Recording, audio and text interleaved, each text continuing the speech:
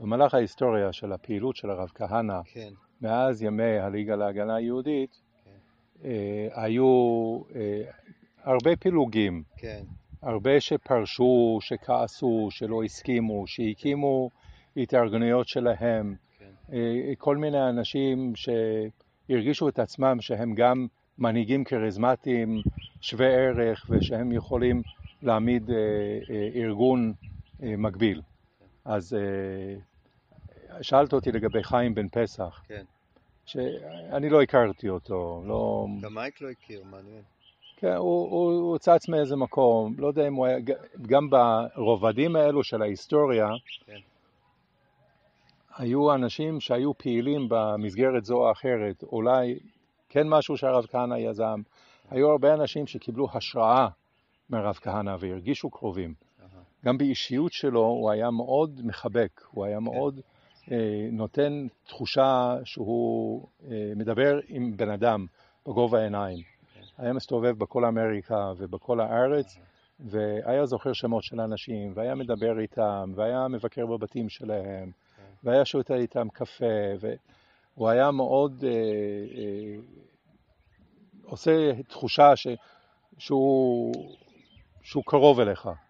על אף שהמעריצים הרגשנו ממנו שהוא אדם מאוד מאוד גדול, אז זה היה מאוד מרשים.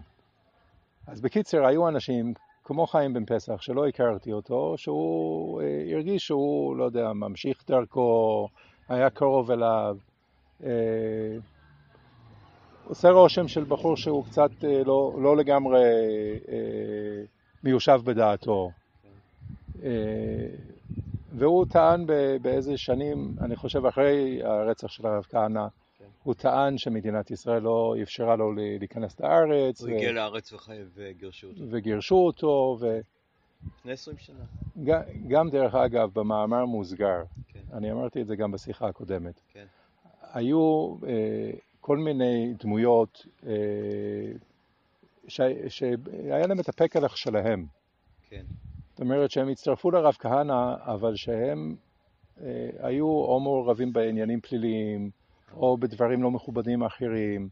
ואצלנו בתוך החבורה של הרב כהנא, מכיוון שהרב כהנא הוא התעמת עם השלטונות, הוא גם נעצר וגם ישב בכלא, אז מבחינתנו לשבת בכלא זה נתפס כדבר של מסמן מסירות נפש, דבר חיובי. הלכת לכלא, זה נותן לך אות גבורה. והיו בשוליים או בחבורה אנשים שהם הגיעו לבית משפט והגיעו לכלא וכל מיני דברים שלא בדיוק במסגרת הפעילות של התנועה, והם לא תמיד גילו לחבורה. זה רקע פלילי או... כן. אז הם כאילו ניצלו את הדבר הזה בשביל להקרין שהם גם אנשים טובים, אבל למעשה הסיבות שהם היו מסוכסכים עם השלטונות היו יכולים להיות דברים מאוד לא מכובדים. אז אין לי מושג ספציפי לגבי הסיפור שלו, לטוב ולרע. אני לא יודע למה, אני לא יודע בכלל אם מנעו ממנו להיכנס לארץ, אולי אתה בדקת את זה, ואני לא יודע למה. ובמהלך ההיכרות שלי גיליתי שהיו אנשים שגם לא נתנו להם להיכנס לארץ והיה עדיף, ובסוף כן נתנו להם, והיה עדיף שלא היו נותנים להם ולא היה לזה שום קשר לאידיאולוגיה שלנו. ואני בכלל לא נעים לי שהצטלמתי ליד אנשים כאלו או שהיה לי כל קשר עם אנשים כאלו, מכיוון שזה לא היה איזה כל קשר לאידיאולוגיה המשותפת שלנו. בקיצר, הפילוג המשמעותי מבחינתנו, גם מבחינת המחקר והפילוג הלגיטימי מבחינתנו, זה לא כל הפילוגים הקטנים האלו שהיו במהלך הדורות.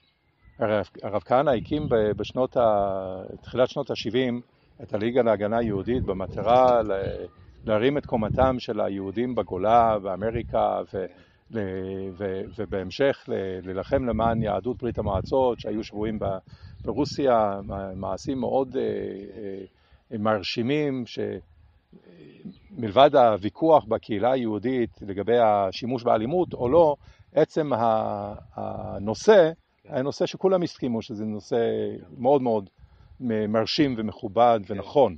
כן. אבל בהמשך, הרב כהנא הוא צבר סביבו אהדה ונהיה מנהיג עם אמירה, והוא אמר, עכשיו אנחנו צריכים לעלות לארץ ישראל, כמו שז'בוטינסקי אמר, צריך לחסל את הגלות, אנחנו צריכים להגיע לארץ ישראל, וכבר באמריקה היו אנשים שהלכו איתו בשלבים הראשונים במאבק נגד האנטישמיות ומאבק למען יהדות ברית המועצות, ואמרו, עד כאן, מה קרה? המקום שלנו באמריקה, למה אתה אומר לנו לארץ ישראל? מה הקשר? יש לנו פה משפחות ועסקים, ואנחנו מדברים את השפה ותרבות והכל, אנחנו לא בזה. ומשפחות גם התפצלו בסוף. משפחות התפצלו, אצל מייקו. תראה עוד פעם. מכל מיני סיבות. מכל מיני סיבות. אני לא נכנס כרגע. מכל מיני סיבות. בכל בסביבה הפוליטית כן. יש בני משפחה חלק רפובליקנים, חלק דמוקרטים, חלק תומכים בביבי, חלק שונאים את ביבי. כן. לא, אבל חלק שנשארו שם וחלק שהגיע. כן. כן. היו בהחלט הרבה אנשים שהם באו אחרי הרב כהנא ועזבו את הכל באמריקה ועלו לארץ ישראל. זה ממש ב-72? אם עלו ממש, לא, במהלך כל התקופה. מהאמירה שלו... גולדשטיין גולדשטיין, תראה, אני לא רוצה להדביק לכל אחד בדיוק מה הייתה המוטיבציה שלו לעלות לארץ ישראל, אבל באופן כללי הרבה אנשים שמעו את האמירה שלו. יש כאלו שבמפורש יגידו, אני קראתי את המאמרים של הרב כהנא בג'וויש פרס, אם תדבר עם דוד חיימוביץ', כדאי לך לדבר איתו. דוד הוא היה גם חבר מזכירות כך, הוא גם עלה לישראל, והוא במפורש מספר.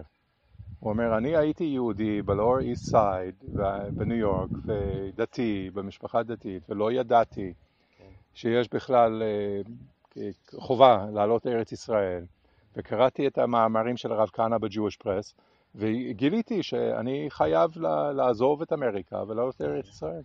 ולדעתי, הוא דוגמה של אדם שעשה את המעשה הזה. הוא נשאר בצד של כך אחר כך? אני לא יודע. לי בהמשך היה קשר מאוד מיוחד עם דוד חיימוביץ', בלי קשר לפילוג. הוא גם ייצג אותי בהתנדבות בשני משפטים, הראיתי לי נדמה לי אחד מהם. כן, נכון. 2 או 3, כמה פעמים הוא לא היה מעורב בפעילות כאן. מעורב בנושא של הפילוג, אני מתאר לעצמי שהוא דווקא נשאר בקבוצה השנייה. כן. הוא היה, איך קוראים לו, רחמים כהן, היה חבר שלו, הם היו חברים. אני לא חושב שהוא הצטרף לחבורה שלנו של כהנא חי. אבל בהמשך הוא מאוד עזר לי והיינו בקשר מאוד טוב. אז הוא דוגמה של אדם שהוא עזב את אמריקה, עלה לארץ ישראל, ואני מתאר את זה במסירות נפש, לא מתוך טוב לי בארץ, ואני אוהב פה את הפרחים והנופים והשפה והתרבות והכל. אלא להפך, לא טוב לי בארץ, אני לא אוהב פה את התרבות, לא אוהב את האנשים, אבל גיליתי מהרב כהנא שיהודי צריך להיות פה, ואני מקיים את החובה. כן?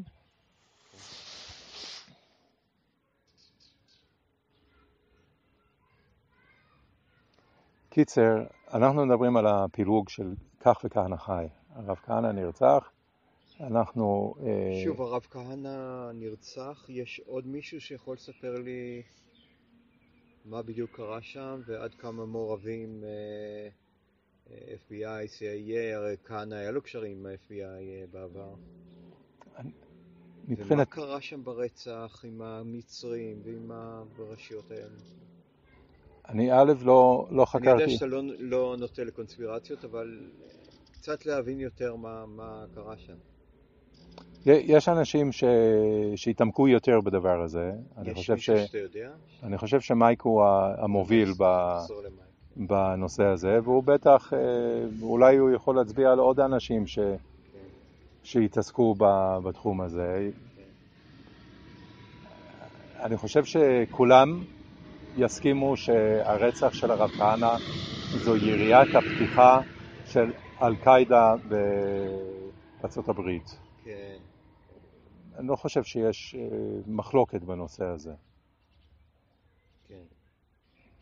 בפשטות הייתי אומר, בא מחבל של אל-קאידה, שהוא קרוב ומקורב אליהם, סימן יהודי גדול מבחינתו, אני חושב שהוא אפילו אמר את האמירה הזאת, רצחתי את היהודי הגדול.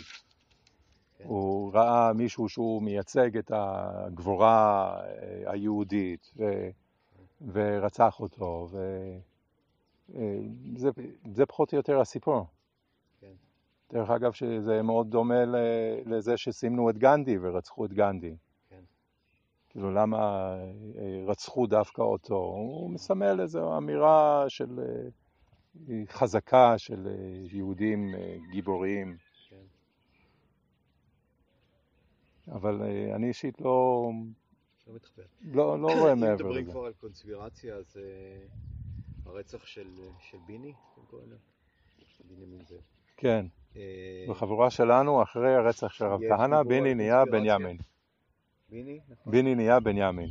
הפסיק להיות ביני. הפסיק. כי הוא התבגר כן, הוא כן. אז בנימין. שם היה דיבורים על קונספירציה? אני אגיד לך, גם אני שמעתי. כן, גם רבנים בחברון שאמר שככל הנראה יהודי רצח אותו, אולי שב"כ ואולי מישהו מהפלג השני. אז עוד פעם, אני דוחה את האמירות האלו. לדעתי זה לא רציני, וזה הופך אותנו לקריקטורה. מחפשים אותנו ורוצחים לנו את המנהיג, מכיוון שעמדנו עוד מעט לעשות פה איזו מהפכה. אני דוחה את הסיפורים האלו. אני חושב שהיינו בתקופה של פיגועי טרור, של הרבה פיגועי טרור, ואני חושב שזה רנדומלי, מקרי, שרצחו אותם, זה היה יכול להיות כל אחד אחר. גם הסדר יום שלהם, שהיה לא מתוכנן, שהם בעצמם לא ידעו משעה לשעה מתי הם יוצאים, זה עוד מוסיף את התחושה שלי שמי שמנסה כל כך בכוח לדמיין שזה היה מכוון, שזה לא רציני. היו קולות כאלה אבל? אתה גם שמעת. אמרת שמישהו בחברון אמר לך. כן, שמעתי אחד הרבנים בחברון. אבל בקרב הקבוצות שלכם? יכול להיות שבמעגלים שלנו יש אנשים שהם יותר נמשכים לקונספירציה. אבל גם לי נראה לגמרי מקרה. כן. אז בואו נחזור קצת לסיפור של הגרעין של אל-נקם. איך הוא בדיוק קם ואיך הוא התגבש ומה ייחד אותו. זה אל-נקם ב', נכון? על שם א'. כן, אני חושב שאם אתה שואל איך זה קם ואיך זה התגבש, נראה לי שזה קם והתגבש לא במכוון. לא ישבנו בירושלים כחבורה ואמרנו בוא נתאחד וניצור קהילה פיזית של מקום שאנחנו גרים ביחד. אולי כן דיברנו קצת על הרעיונות האלו, אבל לא ממש תכננו איזה משהו כזה. זה אופורטוניסטי יותר. כן, אפילו אם דיברנו על רעיונות כאלו שנהיה ביחד, אולי, אני לא בטוח, אבל בטוח שלא ישבנו ותכננו איך אנחנו נוציא את זה לפועל. אלא יותר על דרך המקרה, הגיע זאב אדלמן לישיבה, אמר חבר'ה יש יישוב בשומרון, שאני מעולם לא שמעתי על כפר תפוח לפני זה, אני לא יודע אם האחרים הכירו, לא כל כך הכרתי את השומרון, הייתי פה כמה פעמים בודדים עם אשתי שחיפשנו יישוב, הגענו, כן, הגענו קודם הכי צפונה עד למעלה לבונה, אני לא זוכר שקודם, לפני שבאנו לכאן, שפיזית, שאני הייתי פה באזור הזה, הגיע אדלמן, אמר לנו שיש יישוב, צריכים אותנו, לנו לעברי אקסלרוד, זה מאוד התאים לנו בגלל שחיפשנו מקום, ופתאום הוא אומר, יש כאן הזדמנות, רוצים שתבואו, אז באנו כמה נציגים מהישיבה, נדמה לי שהיינו אני ומייק ובנצי ואלי נוימן. כן.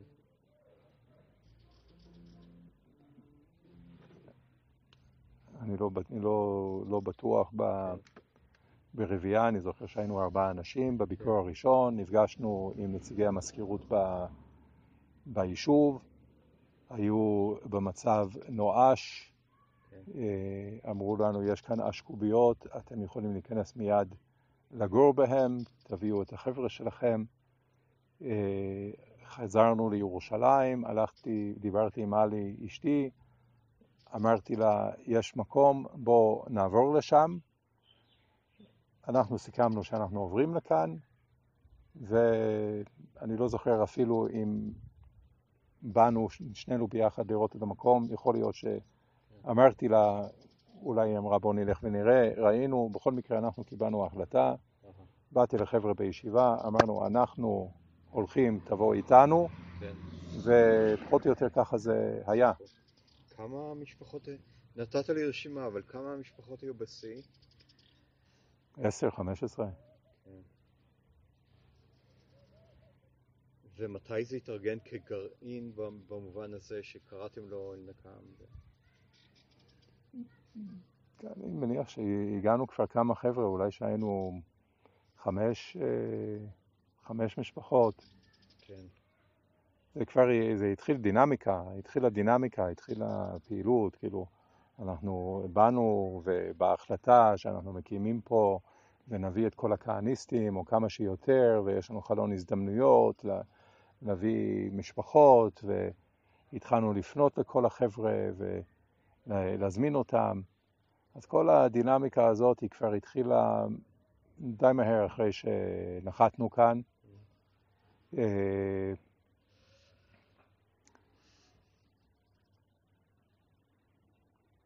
מה הייתה המשמעות הסמלית של השם של אלנקם? היה בשנות ה-80, היה ניסיון התיישבות של כהניסטים, של כחניקים בהר מנוח בדרום הר חברון, ובסופו של דבר הורידו אותם מהשטח, מייק היה מעורב בזה באיזה אופן, ואני חושב שהוא הציע לנו שאנחנו נהיה המשך של הניסיון התיישבות הכהניסטית. כן. שם לא הצלחנו, פה אנחנו נצליח. ברור. זה בעצם היה היישוב היחיד שהתנועה הקימה. מספרים שהכחניקים הקימו את מצפה יריחו. ויש שם עד עכשיו, עד היום כמה מהמייסדים. אני חושב שמשה נוימן, שהוא עד עכשיו גר שם, ונדמה לי שגם ברוך מרזל היה, ואחרים. אז זה היה נחשב כאילו יישוב שהוקם על ידי כחניקים, שהם ויתרו על הניהול של היישוב, וזה המשיך להיות מקום שיש שם כחניקים שגרים, כמו שיש כחניקים שגרים כמעט בכל מקום, אבל זה לא היה יישוב כחניק פרסי. אתה בקשר עם משה? שלום אם אני רואה אותו, אני לא, כמעט ולא רואה אותו. יש לך מספר? אני לא חושב שיש לי מספר שלו. אולי שווה לי לבקר שם, לא? כן, אם זה הנושא שלך, הפילוג, אז כן, כדאי. ובכלל, גם מבחינה משפטית, אתה יודע, הפרשה הראשונה, נוימן הראשונה והשנייה. מה אתה מתכוון? של הפסילה. כן. משה נוימן הוא בהחלט דמות מרכזית, גם בתנועת כך ההיסטורית וגם בסיפור של הפילוג. כן. הוא היה איש הממסד ככה, נכון? הוא היה גזבר, אולי מנכ"ל גזבר. ודיברנו קצת על אופן שבו הוא יקצה את המשאבים. כן. כן. שלחתי לך משהו, אמרת שאתה היית מעורב בסיפור של בנצי שם עם המכות, ספר קצת. איך זה התגלגל? מה היה מעמדו של בנצי בתוך הקבוצה? ואיך זה התגלגל לשם? כאמור, אנחנו הגענו לכפר תפוח, הקמנו את גרעין הנקם. היה לנו רצון למשוך לכאן כמה שיותר משפחות כהניסטים שיבואו לגור כאן. ובאופן טבעי, החבר'ה הצעירים של הישיבה, שהם עמדו להתחתן, אנחנו מאוד רצינו שהם יבואו ויצטרפו אלינו. כן. ובנצי התחתן עם ענת, ובאמת הם באו לגור כאן. ואז הרב כהנא נרצח, ונהיה פילוג, ונהיה מתח מאוד גדול, עד כדי איבה בין שתי הקבוצות. תן לי רק להבין את הפרט הזה. כמה זמן לפני הרצח כבר הגעתם לכאן? אנחנו הגענו כחצי שנה לפני הרצח, הגענו בפסח. בפסח. אני ומלי נכנסנו מיד כמה ימים לפני פסח. אז כבר, וגם בנצי כבר יושב כאן ברצח. כן. גם בנצי וגם נתי. נתי עוזרי. אחר כך נדבר עליו, כן. נתי גם התחתן ובא לגור כאן. כן. הרב כהנא נרצח? אז הרב כהנא נרצח, יצרנו את הפילוג, עזבנו את הישיבה, הקמנו את הישיבה מחדש כאן, הקמנו את התנועה מחדש כאן. אנחנו במאבק עם הממסד של כך, על השם, על התודעה, על המשאבים, על ההנהגה, על אמריקה. ואנחנו בכהנא חי טוענים שאנחנו האנשים הצעירים הדינמיים, והם הסקנים הפרגמטיים, חסרי אידיאולוגיה. והנה יש כמה חבר'ה צעירים שהם גם מההארדקור של החבורה, והם אומרים שאנחנו מבלבלים בשכל, שאנחנו טועים, ושאין שום סיבה לעשות פילוג. והם לא הולכים איתנו, הם הולכים איתם, ממשיכים לנסוע לישיבה בירושלים, וממשיכים לגור כאן אבל. כן, ממשיכים לכבד את ההנהגה של הממסד של כך. בסדר, אז אנחנו בשכונה, ביישוב קטן נידח, בשכונה קטנה. יש לנו שני שורות של אשקוביות, שאני ובנימין ודוד וענת כהן, וממול אקסל רוטצקי ובנצי, ודירת רווקים של זאב, שהוא בנה שם פנימיה שיכולים חבר'ה להיות שם בשבת, והדירה של מייק. ויש עוד אשקוביות. כל היישוב זה האשקוביות, כן. והשכונה של התימנים של בני ביתך למטה, 12 בתים. זה כל היישוב. אין את כל השכונות האלו, אין את המרחב הזה. אז מי האנשים ששמרו על קשר איתם? מי שמרו על קשר איתם? כן, עם ההנהגה הישנה. בעיקר בנצי ונתי, מתוך האנשים שגרים פה. כן. בן חורין גם היה פה,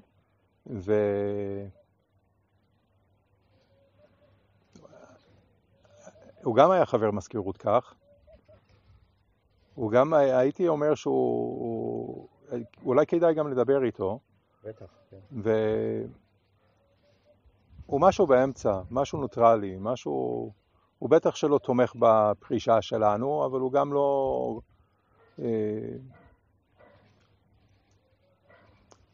הם, אראלה ומיכאל בן חורין, הם התאכזבו מאיתנו וכעסו עלינו מסיבות אחרות מההנהגה הציבורית שלנו.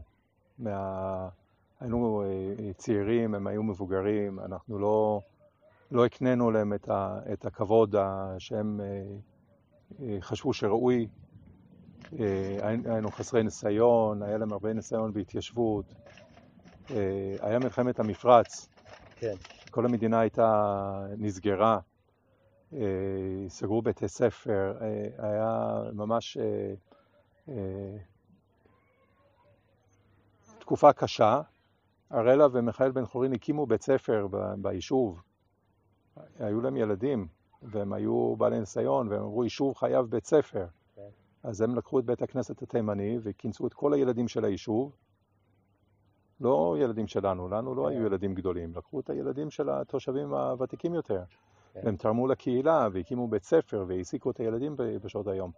ואנחנו היינו האידיאליסטים, הטהורים, לא הבנו למה הם מבזבזים את הכוחות, בואו נלך נדביק מודעות, בואו נלך נעריב עם הערבים. מה זה להקים בית ספר? אתם מבזבזים את הכוחות שלנו, כאילו הכוחות שלהם זה הכוחות שלנו. קיצר, הם היו די מאוכזבים מאיתנו, בלי קשר לנושא של הפילוג. כן, כן. אז גם פה בתוך הקהילה שלנו, בתוך הגרעין על נקם, היו לנו מתחים. היו לנו דרך אגב עוד מתחים בנושא הדרת נשים וקיצוניות דתית, וכאילו... היינו עושים ישיבות גרעין וקובעים מדיניות של הקהילה, ועלו כל מיני שאלות בנושאים האלו. הניירות האלה לא נשמרו. אם נשמרו ניירות כאלו, לא יודע אם היו לנו, יש פרוטוקולים, זיכרונות יש. לא מצאתי שום דבר. קיבלתי אגב את כל החומר ממייק. זה מה שהיה, אבל לא ראיתי דברים כאלה. גם מייק, הוא לא היה כל הזמן.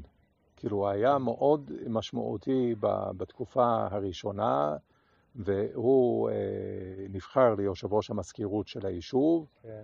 ועוד פעם מבחינתנו זה הישג אדיר, פתאום ירשנו כן. יישוב, יש לנו משרד, יש לנו פקס, יש טלפון, כן. אפשר לעשות פה כל מיני דברים, וכמובן נמשיך לקלוט משפחות, והתנועה מיישבת והסוכנות היהודית הם מאוד רצו שנביא משפחות, שזה היה משהו מהפכני, זה היה מטורף, שפתאום הסוכנות היהודית מודדת את הכהניסטים, שאנחנו נביא לפה אנשים, ומייק הצליח לשכנע אותם שיש משפחות באמריקה, שהוא יכול ללכת לאמריקה ולהביא משפחות בקליטה ישירה, שלחו אותו לנסיעה לאמריקה. זה היה משהו מטורף לגמרי, כאילו מבחינתנו, מטורף, אני לא מתכוון מבחינה רעה. כן, כן. זה היה עצום, הוא קיבל משאבים, קיבל כסף מהסוכנות היהודית, המדינה, מימנה לו נסיעה לאמריקה. לא היה לנו כסף, ובזכות זה הוא יכול לנסוע לאמריקה ולהיפגש עם אנשים כמו קאץ ואחרים, וגם לעודד אנשים שיבואו מאמריקה לגור פה, והוא הצליח. הוא הביא משפחות מאמריקה לגור פה. הביא את נחום שיפרין, עם משפחה עם ילדים. הביא את משה בלגורוצקי, זוג שהתחתנו. הביא את דוקטור ויין, שרכש כאן בית. הביא את רוברט המר, שהוא היה רווק, שהוא בא לכאן מאמריקה. ועוד אנשים שהם נהיה להם קשר, כאילו, קשורים ליישוב, כפר תפוח בשמרון. והוא היה עושה כל מיני מעשים של בחינה. הוא היה של מחתרת. היה לוקח אותי, ואני מניח אנשים אחרים, ומגלה לנו איזה סוד על מנת לשים לב אם הסוד הזה חוזר אליו דרך המשטרה או משהו כזה. הוא כל הזמן היה פה מתח, היה כאן אלימות, גם אלימות פנימית בתוך החבורה, וגם איומים פנימיים בתוך החבורה, וגם ציפיות גבוהות בתוך החבורה. צריך כל הזמן לשמור על הפוזה.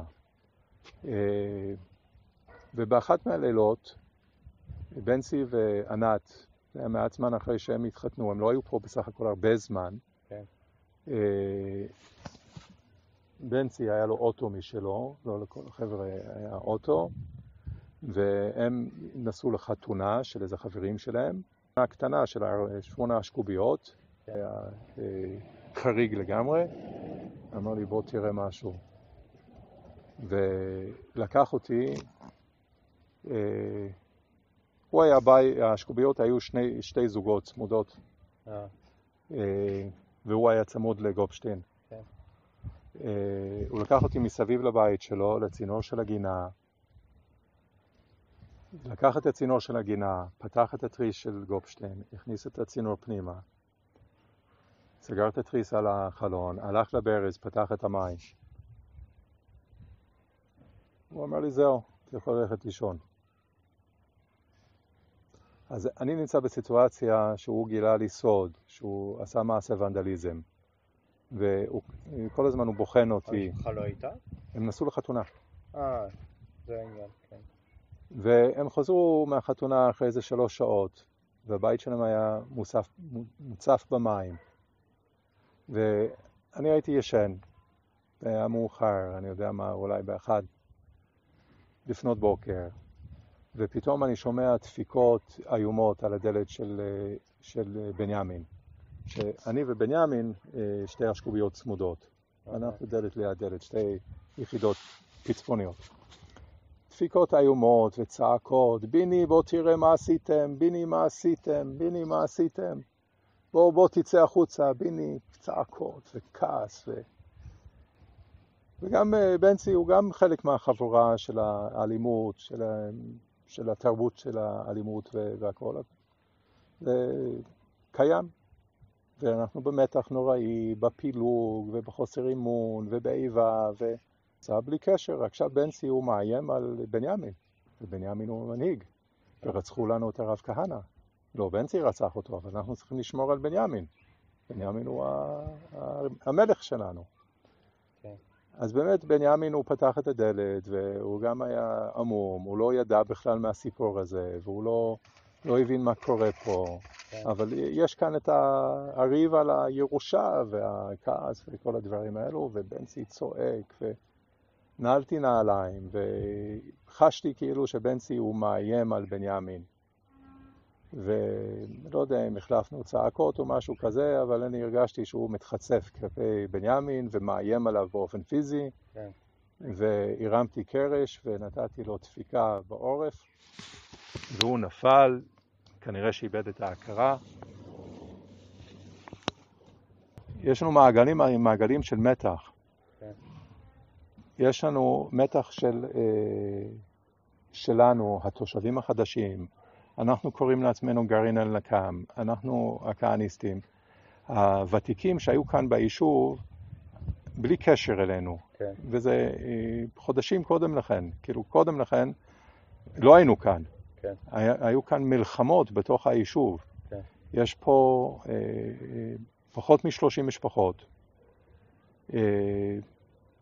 יש קבוצה של המייסדים, של החבנים, שבאו מברקת, שהקימו את היישוב, שהם במרד מיסים מול היישוב.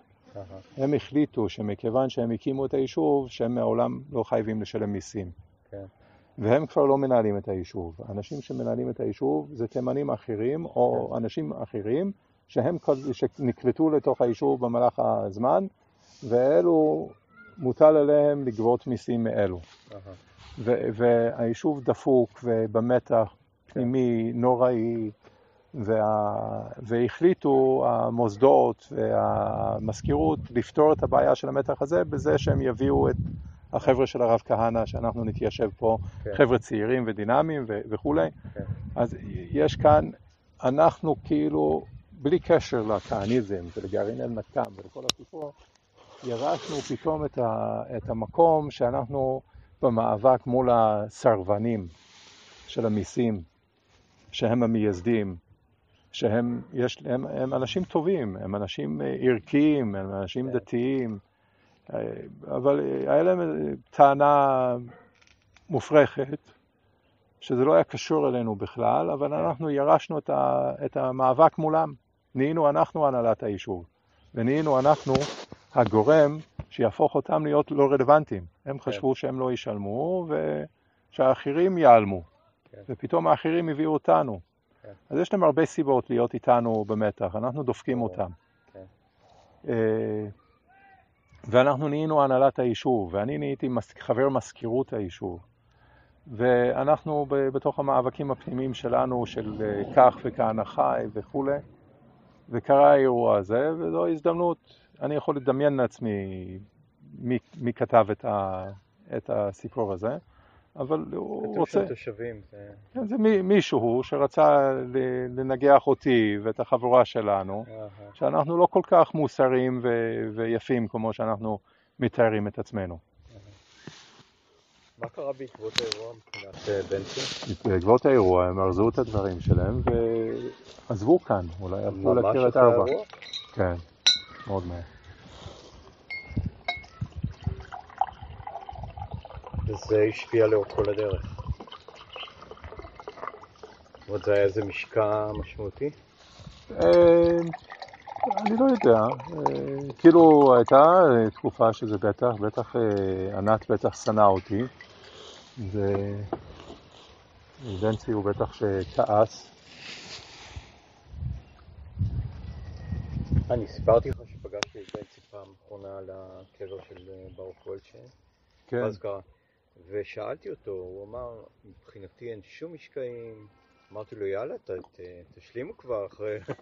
הוא אמר, מבחינתי אין שום בעיה, נגמר הסיפור הזה, זה היסטורי, ואין שום בעיה לשתף פעולה. אני אחזור אליו, אבל מעניין. אמרתי לו, יאללה, תתחברו. חדשו את היחסים, כי באמת, זה תנועה קטנה, אתה יודע, בעבר עוד היו סיבות טובות למה היה ויש פילוג, אבל היום כבר. אני חושב שמה שהצעת לו, למעשה קרה, כן. והתגלה לא רלוונטי לזמנים. כאילו אין באמת מה להתאחד. מייק ניסה עכשיו לעזור להם בבחירות, כן. למגזר הרוסי וכל מיני דברים, אבל באמת זה לא התקדם. כן, הם לא אוהבים אותו. הוא שיתף פעולה והשקיע הרבה כסף, באמת. הוא עשה מבחינתו כל צעד שנדרש. כן. סיפור מעניין, כן. מה אתה יכול לספר לי על נתי, על האישיות, על נתי עוזרי היה נער ירושלמי שהצטרף לפעילות של הרב כהנא והיה פעיל בתנועה והוא העריץ את הרב כהנא והרב אני חושב שראה בו הרבה פוטנציאל למנהיגות. אני חושב שהרב כהנא ראה בישיבה כבית ספר למנהיגות לתנועה שלו.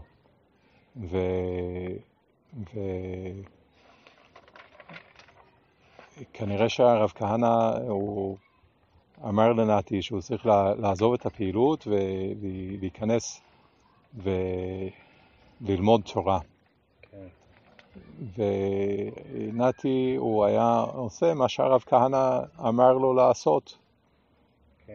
והוא היה מאוד מסור לקיים את דברו של הרב כהנא, והוא הופך להיות תלמיד ישיבה משקיע. הוא רשם בעצם את כל הדרשות, את כן. כל השיעורים של הרב. אני חושב שהאוסף שהפיקו, כן. שזה מגביל מאוד לאור הרעיון, כן. בגלל שהרב כהנא היה מוסר את השיעורים כן. באותה תקופה, במקביל שהוא היה כותב את האור הרעיון, כן. אז הוא היה פשוט מעביר את הפרקים באופן ורבלי, כן. ונתי היה כותב כל דבר. ובאור הרעיון עד כמה ביני היה שותף? הוא היה שותף בעריכה, הרי הספר יצא לאור אחרי מותו של הרב כהנא. כן. המשפחה הוציאה את הספר לאור. כן. אז הם חילקו ביניהם תפקידי עריכה. בנימין, ברוך, משה קפלן, כל אחד. אני חושב שבנימין כתב את המפתח של המקורות, ציוני המקורות במקרא, בתנ"ך, בתלמוד, זה מפתח שבנימין כתב, וברוך כתב את יש עוד מפתח של הערות שוליים כזה, זה ברוך כתב, ומשה קפלן הוא עושה עריכה לשונית, או עריכת הגיה, איות וסדר. זה החלק שלהם. זה הספר הכי חשוב, נכון? זה גם, אני חושב שהרב כהנא התייחס לספר הזה כמניפסטו שלו. ספר מרשים. אז מה אתה יכול לספר לי על אישיותו של נתי ואיך הוא... אז נתי הוא היה... התנהג כאן? נתי הוא היה בישיבה מאוד רציני ביחס שלו ללימודים שלו. אז מבחינתו, על אף שאני לא הכרתי אותו כנער לפני הישיבה, אבל מתוך מה שאני מבין, מבחינתו זו הייתה מהפכה שהוא עבר מהפעילות להפוך להיות תלמיד רציני שמתייחס ברצינות ללימוד. הוא לא היה שם ברעיון היהודי, הוא עדיין לא היה. לא, הוא היה. הוא לא היה רציני? לא, לפני הרעיון היהודי, לפני הישיבה, הוא היה פעיל. אני מדבר על ירושלים בשלב. כן, ירושלים. הוא היה בעיקר פעיל לפחות בישיבה. לא, הוא היה בעיקר תלמיד בישיבה, ככה אני הכרתי אותו. כבר אז. לפני הקמת הישיבה ולפני שהרב כהנא גייס אותו לישיבה, הוא היה פעיל. אוקיי. ואני לא יודע מה הרקע שלו בתיכון, אבל אני התרשמתי שמבחינתו זו הייתה מהפכה שהוא נכנס חזק לנושא הלימוד בהשראה של הרב כהנא. והוא היה בחור מאוד חזק בדעותיו, הוא היה מאוד שומע את הרב כהנא, היה מאוד חשוב לו, כאילו הוא ניסה מאוד לנתח מצבים על פי ההבנה שלו מתוך הלימוד והשיעורים והמסרים של הרב כהנא, והוא היה כאמור בשיחות של הרב כהנא הוא היה רושם כל מילה. אם הרב כהנא היה נותן שיעור בשבת, שאנחנו לא כותבים בשבת, במוצאי שבת, הוא היה משחזר ונעזר באחרים, מה הוא אמר ומה הוא אמר אחרי זה ומה הוא אמר אחרי זה, והיה משכתב את כל השיחה שהרב נתן בשבת, היה רושם את הכל במוצאי שבת.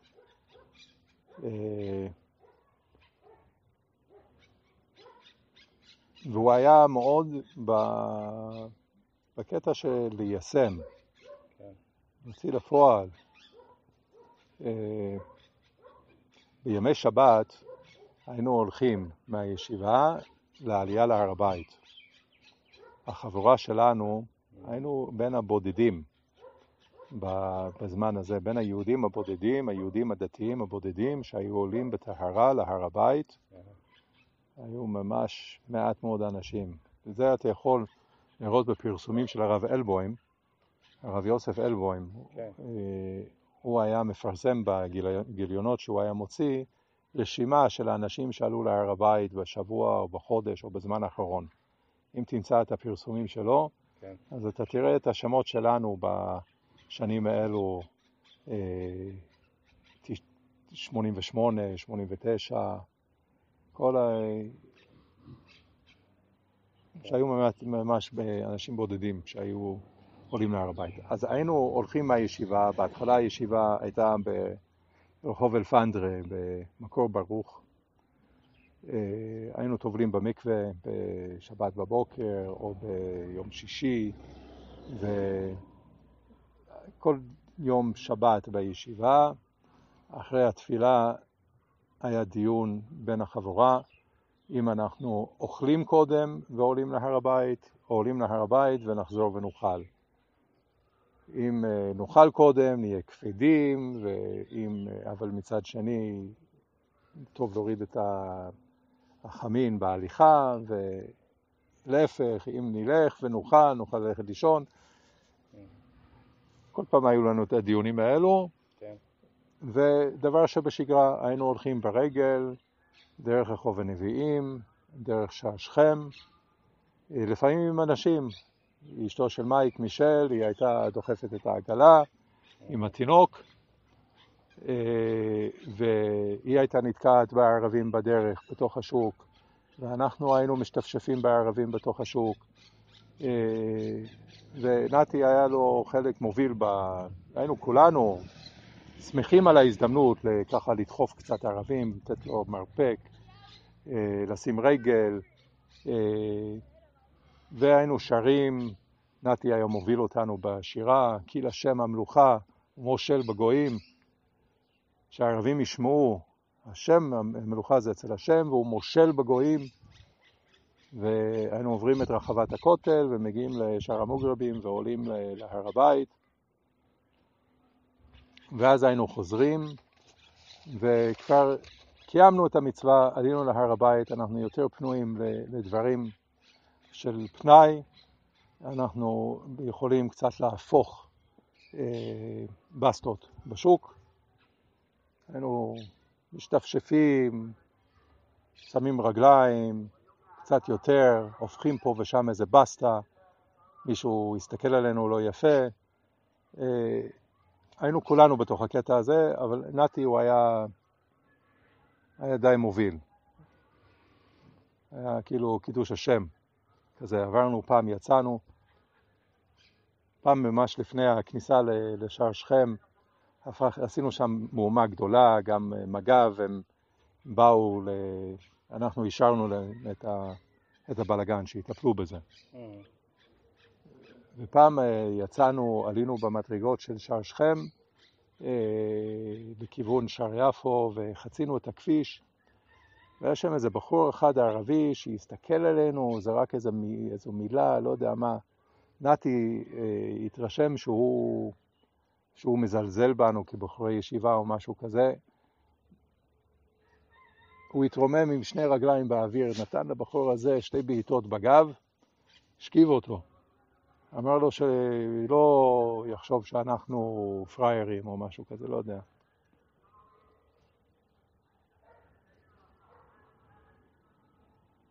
קיצר, נתי הוא היה מאוד מאוד רציני בלימוד בישיבה, והוא היה גם מאוד רציני במעשה. מעשה פירושו? מעשה, אם צריך להרים ידיים, להרביץ לערבים, נלך נעשה את זה, כל דבר אנחנו... היה כנראה בתשעה באב, היינו הולכים לומר קינות בשער השלשלת, ובלילה, היה לילה כזה, אני הייתי עדיין חייל על אזרחי, עם נשק,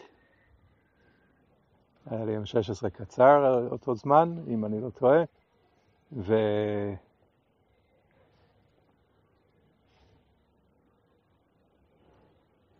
היה איתנו אבישי רביב. זה היה יוצא מן הכלל או שהוא היה הרבה? לא יודע אם הוא היה הרבה, זה גם לא היה אירוע של הישיבה או של התנועה, אבל זה... אבל כן. היה רגיל לראות אותו. כן. אז יצאנו משער שכם ועברנו שם אתה יודע באיזה שנה זה? כנראה שזה ב-98. אוקיי. עברנו בשער שכם, יצאנו החוץ לרחוב הנביאים, שם בצד, במושבה האמריקאית, בשכונה, יש שם מאפיות כאלו של הערבים, אז היה חושך ושקט ולילה וזה, והיינו בצום, וכל הדרך היו נערים, כאילו אני ואבישי היינו הכי בוגרים בתוך הקבוצה הזאת, והיו צעירים, ולא אהבתי את זה שהרגשתי שהם מתגרים בערבים, והנערים שמתגרים בערבים מסתכלים על הנשק שלי.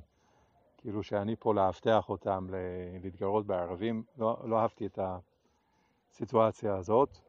ויצאנו משער שכם, עלינו למעלה, וחבר'ה הרימו אבנים וניפצו שם וטרינות של הבתים מעל המאפיות. ובאו ניידות ואספו אותנו למגרש הרוסים, עצרו אותנו. אבישי הראה לי אז, היה לו, הוא נכה צה"ל, יש לו פה איזה חור ברגל. כן, כן. הוא הראה לי את הדבר הזה. בשבילו מצחיק, הוא אמר, תראה, זרקו עליי אבן, עשו לי חור.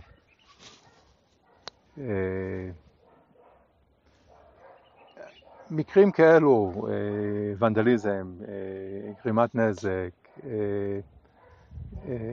אולי אפילו גניבות, לגנוב ציוד של הערבים, כאילו אנחנו במלחמה איתם, אז מותר לנו לקחת שלל, נזק לעצי זית, ומכות, לפעמים בדברים קשים. מה אתה זוכר, נגיד, מקרה קשה? אני זוכר מקרה קשה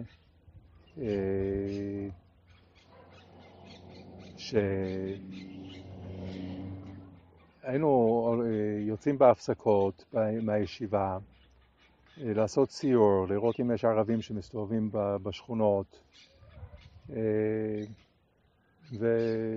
וסתם פועלים שמסתובבים כאילו חוזרים מהעבודה או משהו כזה, אם היינו רואים איזה ערבי, אז היינו יורדים עליו מכות.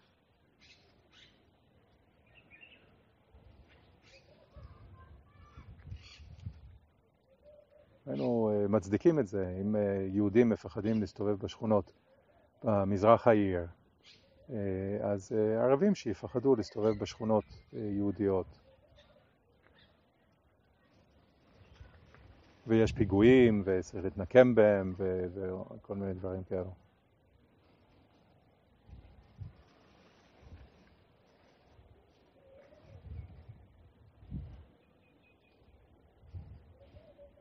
עוד איזה דברים, שלחתי לך הודעות על עוד דברים שרציתי לספר לך? יש לי גם רשימת שאלות.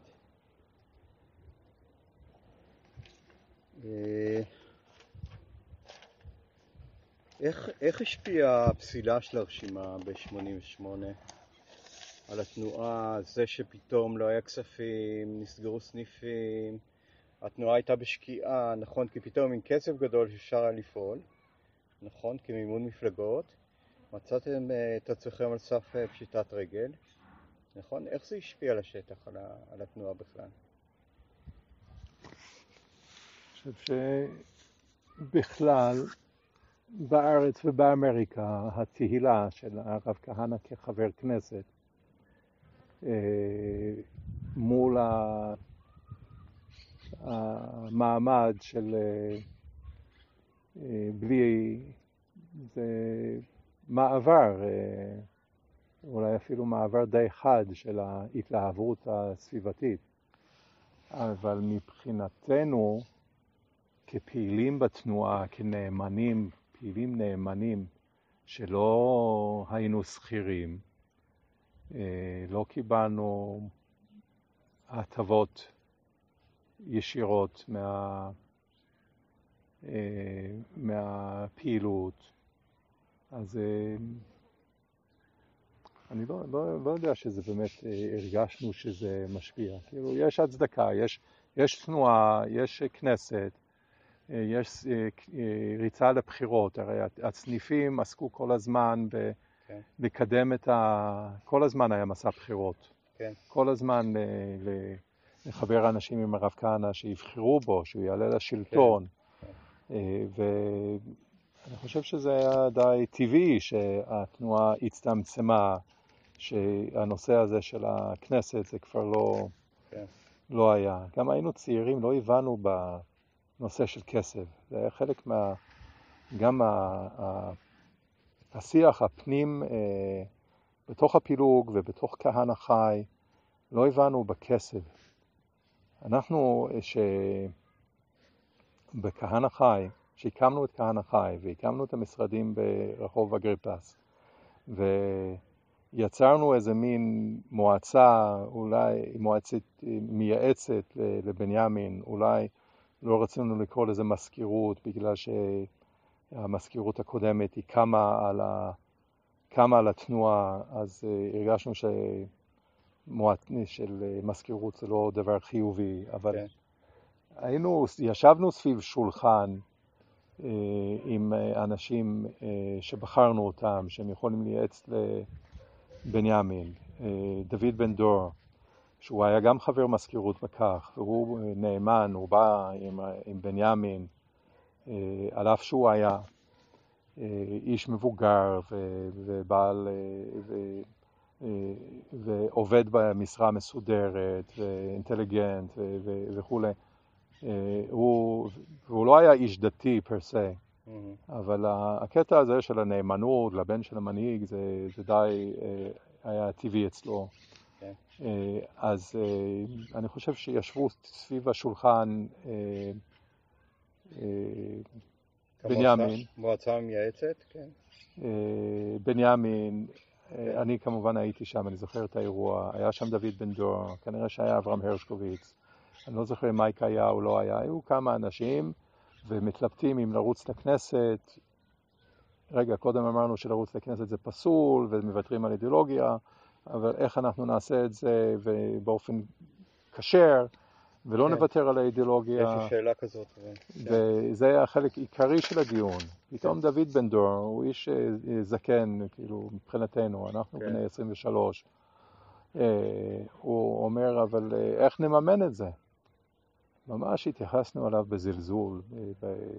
מה אתה מבלבל בשכל? מה זה, איך נממן את זה? זה נכון לעשות או לא נכון לעשות?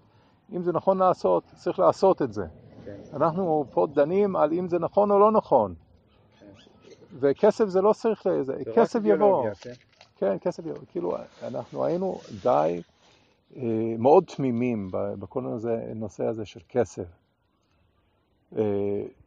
ובאמת הסתבכנו בדברים האלו. גם אנחנו, גם בנימין, כאילו, אנחנו היינו רגילים בקטע הזה של משטרה. שני וחמישי, פעמיים בשבוע, אנחנו במשטרה באים, דופקים בדלת, פורצים בדלת, גוררים אותנו, עוצרים אותנו בדרך, עושים כל מיני מעשים, כאילו זה הכל בסדר. התחילו לבוא בגלל שטרות חוב, ולעצור אותנו בגלל שטרות חוב. זה לא היה כל כך רחוק מהמצב הקודם. כאילו הכל התערבב ביחד. באים משטרה, אז בזמנו, אני לא יודע מה קורה היום אם חייבים כסף, אבל אז היו באים משטרה וגם עוצרים אותך אם אתה חייב כסף. כן. וזה קרה, גם אצל בנימין, אולי גם אצלי, אני לא זוכר. התחייבנו לכל מיני דברים, הדפסנו דברים, הזמנו חומרים, היה לנו שכירות, מלא דברים, לא היינו ערים לנושא הזה.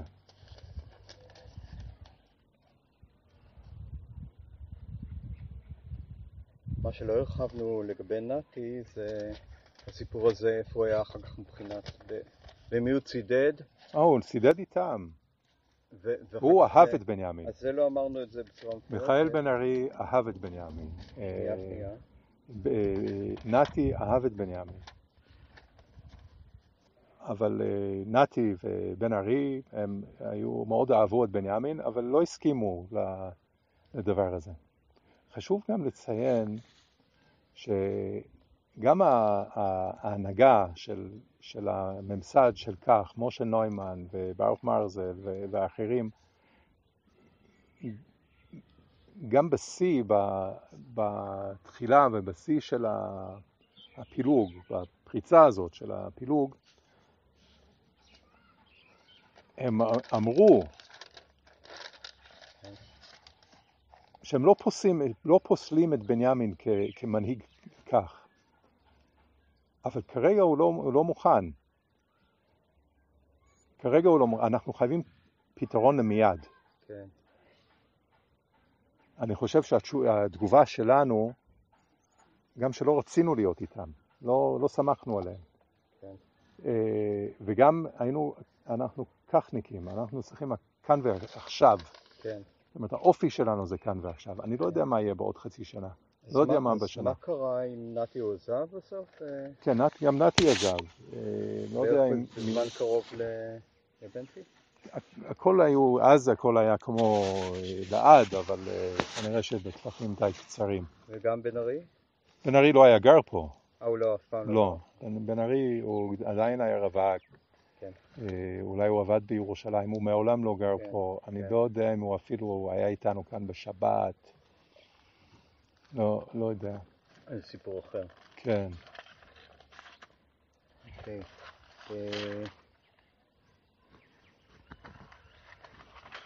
ספר קצת על הלוויה של הרב. היית? הייתי בלוויה של הרב. כן. תאר את ההלוויה ומה קרה בעקבות ההלוויה? הייתה לוויה אדירה שיצאה מהבניין של הישיבה ברחוב שמריה 11. היה צפיפות נוראה בתוך הבניין של הישיבה, ואז מסע רגלית לעבר הר המנוחות במשך שעות.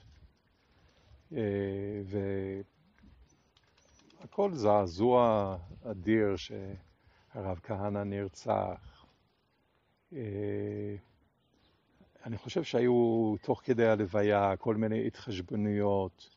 הרב מרדכי אליהו הגיע להספיד, זה היה משמעותי בכלל שהרב אליהו נתן גושפנקה לרב כהנא. אני חושב שגירשנו את גאולה כהן מהלוויה, שלא אפשרנו לה להגיע לבניין, בגלל שאנחנו האשמנו אותה בזה שהיא לא פרגנה לרב כהנא בכנסת, והיא הייתה שיתפה פעולה בפסילה.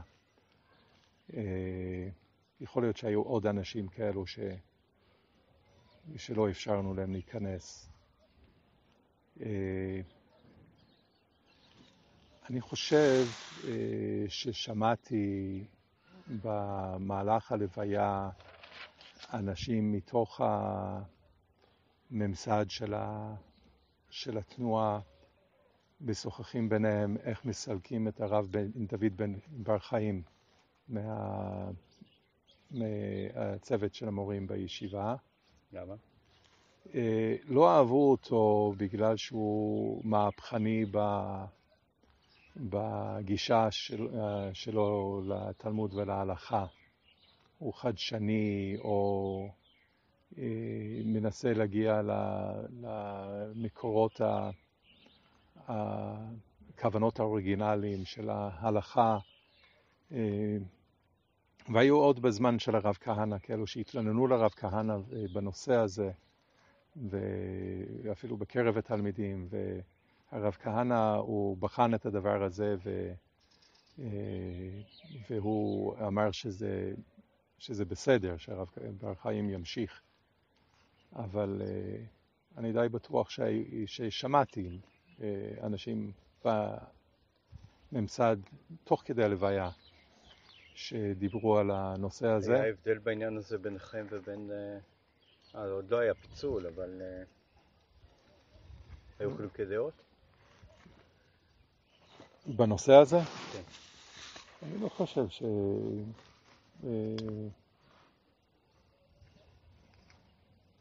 אני חושב שזה מוקדם להגדיר חילוקי דעות. ואכן הוציאו אותו? לא הוציאו אותו. יכול להיות שבעקבות הפילוג הם לא הוציאו אותו.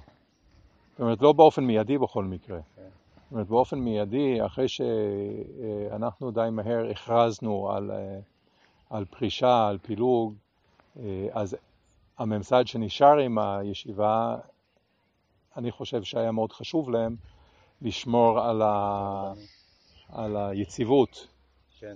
ולראות שהכל ממשיך כמו שהיה. אז כל שינוי שהם היו עושים, גם אנחנו חיפשנו אותם. כל הזמן חיפשנו להוכיח שהם משנים משהו. הרב כהנא הייתה לו תוכנית לימוד מסוימת לישיבה, וחלק מהטענות שלנו, אם נוכל להוכיח שהם מנסים עכשיו לשנות את התוכנית של הישיבה, אז זה מוכיח שאין להם זכות על הנכסים. אתה רואה את הרב בחיים כהניסט? מבחינתנו, כן. אני חוזר לאותם ימים של הפילוג.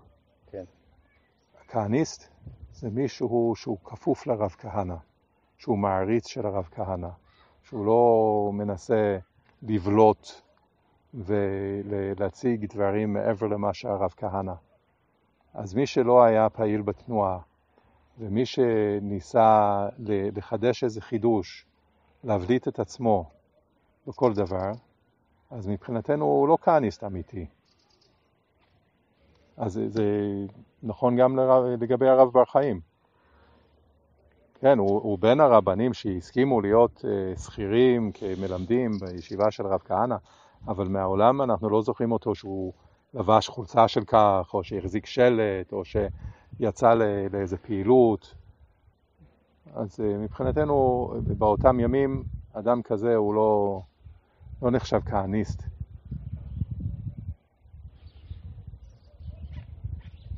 אתה יודע שסיפרתי לך שישבתי איתו עשרות שעות? באמת, עם הרב בר חיים, אולי הזכרת אותו, כן.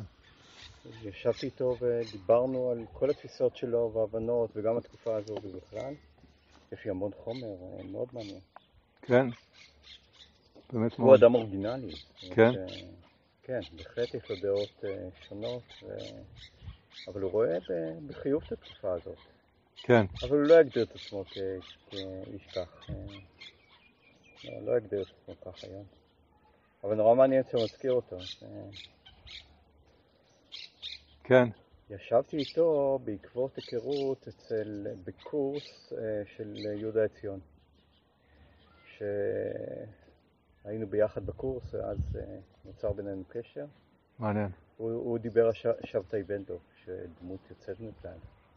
המאוד קורס מעולה, אגב. שבתאי בן דב, ומשם הכרנו, ואז ישבתי איתו שעות כדי לשמוע מה העמדות שלו. יפה, מעניין. באותה הזדמנות ישבתי גם עם מוטי קרפל, שגם הוא השתתף בקורס הזה. זו התקופה. אוקיי.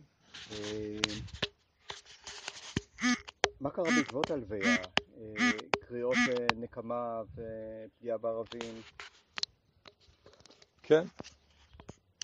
ומה קרה בפועל? זאת אומרת, הסתובבו וחיפשו, נכון, ברחובות?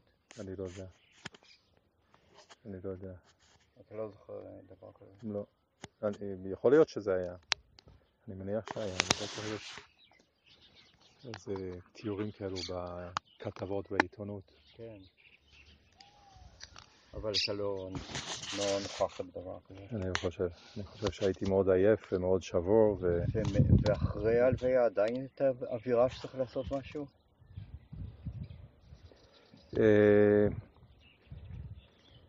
מבחינתנו הייתה הרגשה שצריך להמשיך. הנקמה שלנו זה שעוד כהנא חי. לא לתת לו למות, לחיות את הרב כהנא, להתכחש למוות. רשמנו את זה בכל הפרסומים. כדור לא ישתיק את הרב כהנא, לא ירצח את הרב כהנא, עוד כהנא חי. ושם שמנו את כל הכוח שלנו, כל זה על מנת להמשיך את הרב כהנא.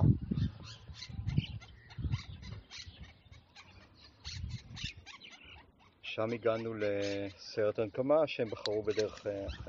זה היה בחורים צעירים הבאתי לך כמה תמונות, אני לא אתן לך אותם, אבל אני יכול לסרוק או שאתה יכול לצלם. כן. אז מצאתי את התמונה הזאת, ואולי ראית את זה בספר של אורי, זה גם מופיע בספר של אורי. כן, שמי זה?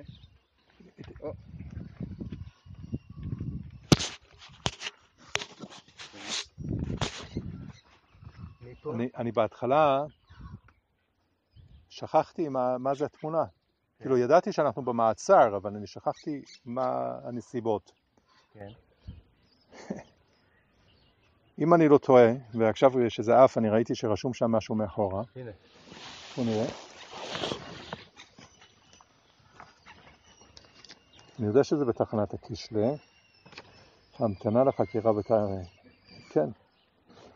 בדרך להרמת כוסית בשוק הקצבים. תראה, אנחנו שמענו בחדשות, אנחנו כנראה יושבים במשרד ברחוב אגריפס. שמענו בחדשות שהיה פיגוע נגד הערבים בשוק הקצבים. ואנחנו כהנא חי, אנחנו החבר'ה הכי קיצוניים בעיני עצמנו. ואנחנו עכשיו נלך לשוק הקצבים לרקוד על הדם. והיינו בדרך. עצרו אותנו בתוך הסמטאות של העיר העתיקה. יש כאן אותי ואת אורי עמית וירון יונה. רגע.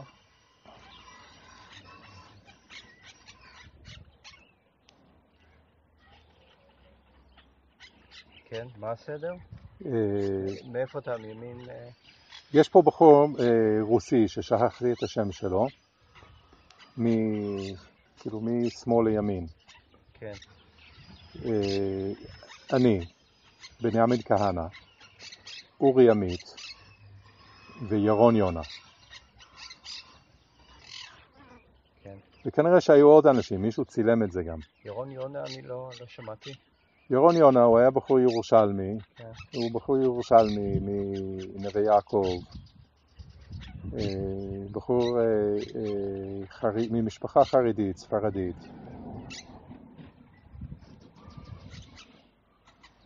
הוא גם היה גר פה בתקופה יותר מאוחרת.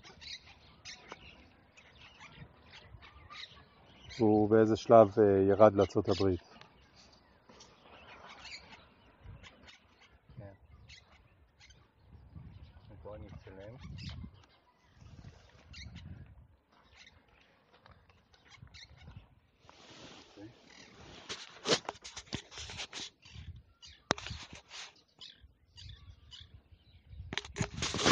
אז זה בדרך, ואז נעצרתם? ואז נעצרנו. אז איך נעצרתם? איך ידעו? מה זאת אומרת? היינו כמה חבר'ה דתיים, יהודים, מסתובבים שהגעתם כבר לשם. מסתובבים בעיר העתיקה. כן.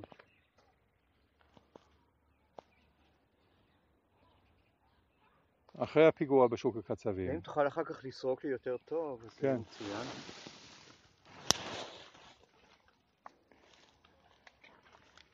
קיצר, מבחינתי זה עוד מחזק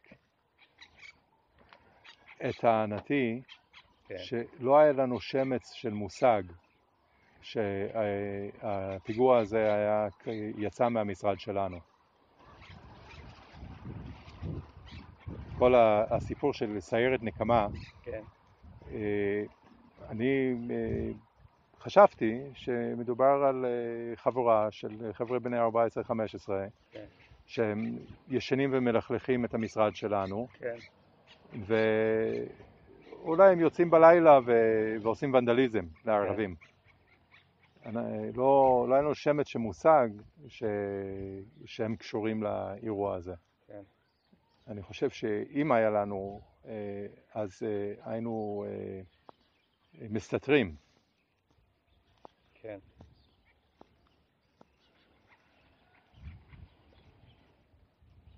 דרך אגב, מסתתרים, אחרי הפיגוע של ברוך גולדשטיין במערת המכפלה, כן. זה היה ביום פורים, שזה היה ביום שישי, כן. ואנחנו כאן בכפר תפוח, הגברים,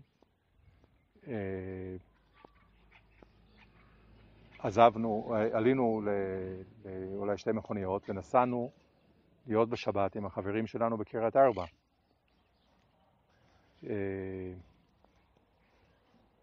וישנו בסלון של משפחת בר יוסף, מירי ואריה בר יוסף,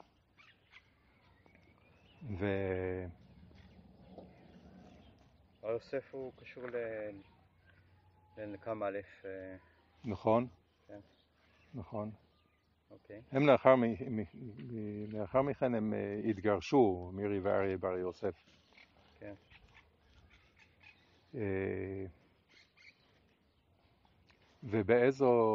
היינו שם בשבת. אני חושב שהתפללנו בבוקר בישיבת ניר. אם אני לא טועה, אחרי התפילה שמואל סיטרין קם שם באמצע הישיבה ואמר איזה סטייטמנט שברוך גולדשטיין היה צדיק או משהו כזה. כאילו היה חשוב לנו שהציבור שידעו שתומכים בו. ובאיזה שלב נודע לנו שעוצרים אנשים, שעושים מעצרים, אולי מעצרים מנהלים, לא היה ברור לנו מה קורה. ואני ובנימין הלכנו והסתתרנו באיזו דירה פנויה, אולי במשך יומיים. לא רצינו שימצאו אותנו. ובסוף יצאנו, לא מצאו אותנו, ובאיזה שלב כן עצרו את בנימין יחד עם האחרים שעצרו במעצר מנהלי. יחד עם מי? אני חושב שעצרו את ברוך בן יוסף, אולי ברוך מרזל, אני לא זוכר את הסדר של האנשים. אבל מהחבורה שלנו אני חושב שרק בנימין, אולי נועם פדרמן. מהחבורה שלנו אני חושב שעצרו רק את בנימין אז. כן, למה בעצם? עשו אחרי הטבח של ברוך גולדשטיין, כן. הכריזו על תנועת כך וכהנא חי כארגוני טרור, ועצרו אנשים מסוימים במעצר מנהלי במשך כמה חודשים אני חושב. קיצר, זה מספר לנו שבמקרים שחשבנו שיבואו לעצור אותנו, אז היינו מסתתרים. כן. זו תמונה שלי עם הרב כהנא בחנוכת הבית של הישיבה, של הבניין של הישיבה.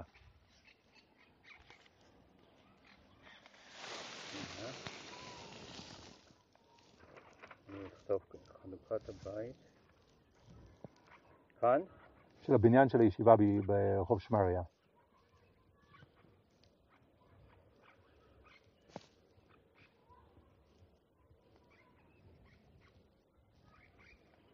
כן. זה מעט לפני הרצח שלו.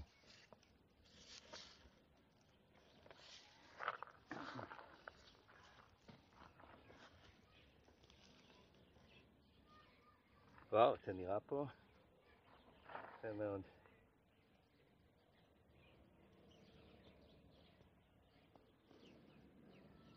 כן.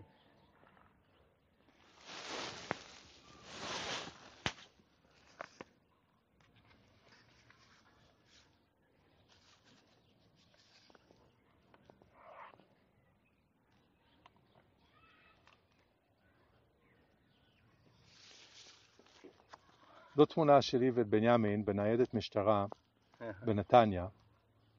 אין לי את התאריך. אני חושב ששמואל סקט צילם את התמונה. נדמה לי שיש עוד תמונה ששלושתנו ביחד. או של שמואל עם בנימין. היה איזה פיגוע בנתניה. כן.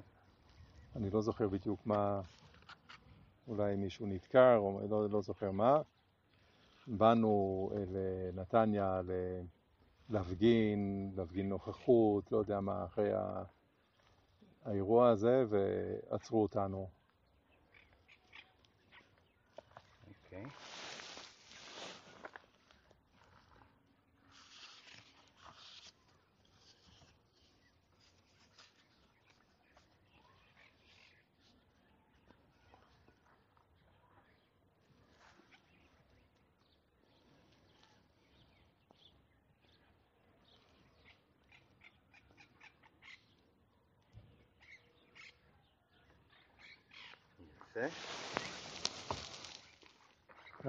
זה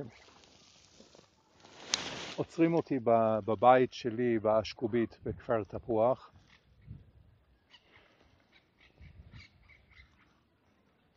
יש עוד תמונות בסדרה הזאת. יש תמונה אחת שהמשטרה רודפים בשדה אחרי נחמיה מושבאום, שהוא הפריע להם בבית המעצר. כולם היו סביב הבית. אני הסתגרתי בבית במשך, אני לא יודע מה, שעה בזמן שהם ניסו לפרוץ פנימה. בן חורין גם נעצר איתי ביחד בגלל שהוא הפריע להם. אם אני לא טועה באותו אירוע. כן. הוא עמד בחוץ וצעק והשתולל ורצה למנוע מהם להגיע לבית. אז עצרו גם אותו. היה לי כאב בטן נוראי ביום הזה, וממש לא התאים לי. כן. ללכת לשום מקום אחר.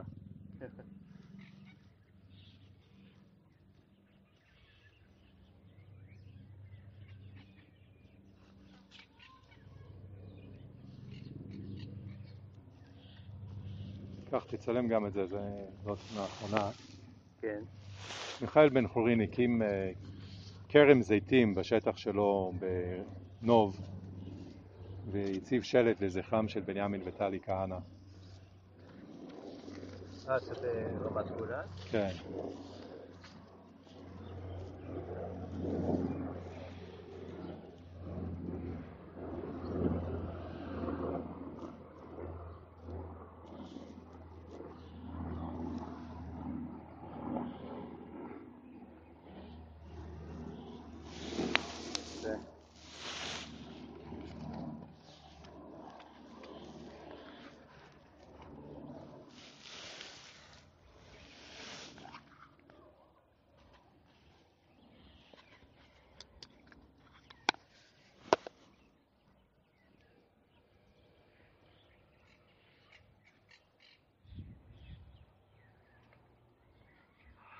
עוד איזה שאלות יש לך? אין לנו הרבה זמן. יש לי לא מעט שאלות.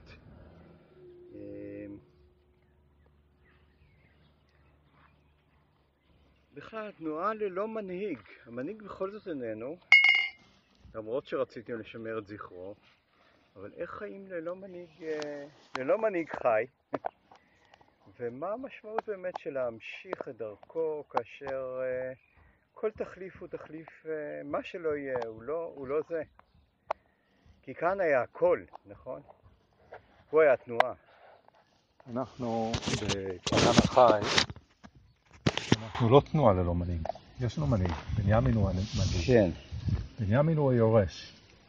יש לנו רעיון, אולי אפשר להגדיר כחסידי או משיחי או אני לא יודע מה,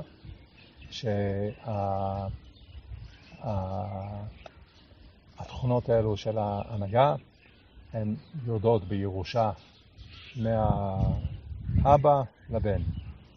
בעוד שהאבא, הרב כהנא, הוא היה מברך את הבנים שלו שתדעו להבחין בין מה שחשוב ומה שלא חשוב, ובנימין הוא כזה פיקח אין לנו בעיה, יש לנו מנהיג.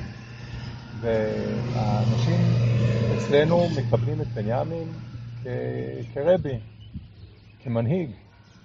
על אף הגיל הצעיר שלו וחוסר הניסיון שלו והכל. היה אפילו בחור אחד שהגיע משיקגו, אני חושב שקוראים לו יוחנן. בחור ישיבה, כן.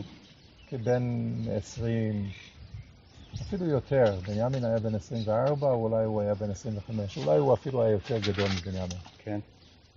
כמה שאתה יותר צעיר, ההפרשים האלו הם יותר משמעותיים. מישהו שהוא שנה יותר גדול. כן. יוחנן הזה, הוא אמר, הרב כהנא היה הרב שלי, בנימין הוא הרב שלי. הוא בא לארץ ישראל, בא לכאן, ובנימין הוא הרב שלו. כן. בחור מרשים, לא בחור טיפש, בחור עם למדן ורציני. אבל החיסרון של הרב בטח היה ניכר, לא משנה מה שקרן. בטח, הכל במשבר. כן. אבל יש לנו פה את האנרקציה של ההמשיך. וציפו מבנימין שהוא יגדל ויתפתח ויהיה מנהיג כמו אביו? או שהכירו במגבלות שלו? לא, מבחינתנו, מה זאת אומרת מגבלות? דיברנו קודם שהרב כהנא היה מגמגם, היו לו גם מגבלות, אבל המגבלות שלו הם היו יתרונות. גם לבן וגם לנכד, אתה יודע, מרייטינגר. גם בנימין, החיסונות שלו זה יתרונות מבחינתנו. הכל בסדר, הוא המנהיג, והוא שיתף איתנו פעולה. הוא היה אדם צנוע, אדם מופנם, למדן, הכל בסדר, אבל אנחנו ביקשנו ממנו להיות המנהיג והוא הסכים. לא קיימנו בחירות, לא עמדנו את זה לרוב. חיפשנו כל הזמן גיבוי של יותר ויותר. כן. מי שהולך איתנו, הנה עובדה, יש לנו גם זה איתנו וזה איתנו. מי שלא הולך איתנו הוא בוגד, הוא לא רציני, יש לו אינטרסים אחרים, הוא לא ישר.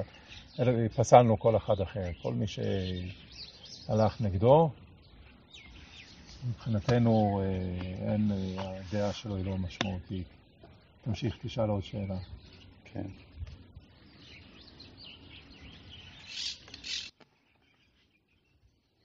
שולמית בר יצחק. כן. מזכירה של הרב לאורך שנים, מאוד מקורבת אליו, והיא הולכת עם הקבוצה השנייה, וכותבת גם מכתב די קשה, בעקבות התבטאות של מייק, אני חושב, שכותב שהם מושחתים, משהו לא יודע מה, והיא כותבת לו נגד הטיעון הזה, ושומרת כל הזמן על קו המסורתי, ואומרת, אתם לא נאמנים לרב בעצם. נכון? אני לא הצלחתי להגיע אליה. היא נמצאת עדיין תל אביב. אני לא יודע. אני גם לא בקשר איתה. היא משמעותית אם היא רוצה לשתף פעולה, אם היא לא רוצה לדבר, אז אני לא יודע כמה אתה צריך להשתגע בשביל זה. לא שווה. אם היא רוצה, כן. הרווחת. אם היא לא רוצה... לא הצלחתי להגיע אליה. תמשיך מפעם לפעם לשלוח, לנסות. אולי היא הייתה מאוד מאוד קשורה לרב, היא הייתה מאוד מאוד לויאלית לרב. מאוד, היא הייתה מאוד... כולם פה אינדיבידואלים. והיא עם האופי שלה והסיפור שלה, אני לא יודע אם היא הייתה הכי... כאילו דווקא מי שזכה להיות מאוד קרוב, שהרב שמח על אותו אדם והיה קשר אישי, אינטימי בין האנשים האלו, אז כמובן שזה עורר קינה ואצל אנשים אחרים. אז יכול להיות שציפינו דווקא שהיא תבוא איתנו, בגלל שזיהינו מתחים שהיו בינה לבין אנשים אחרים בתוך הממסד, היא לא נתנה לנו את התמיכה שהיינו רוצים לקבל ממנה. אבל אני חושב שגם המשכנו לשמור איתה בקשר באופן מסוים.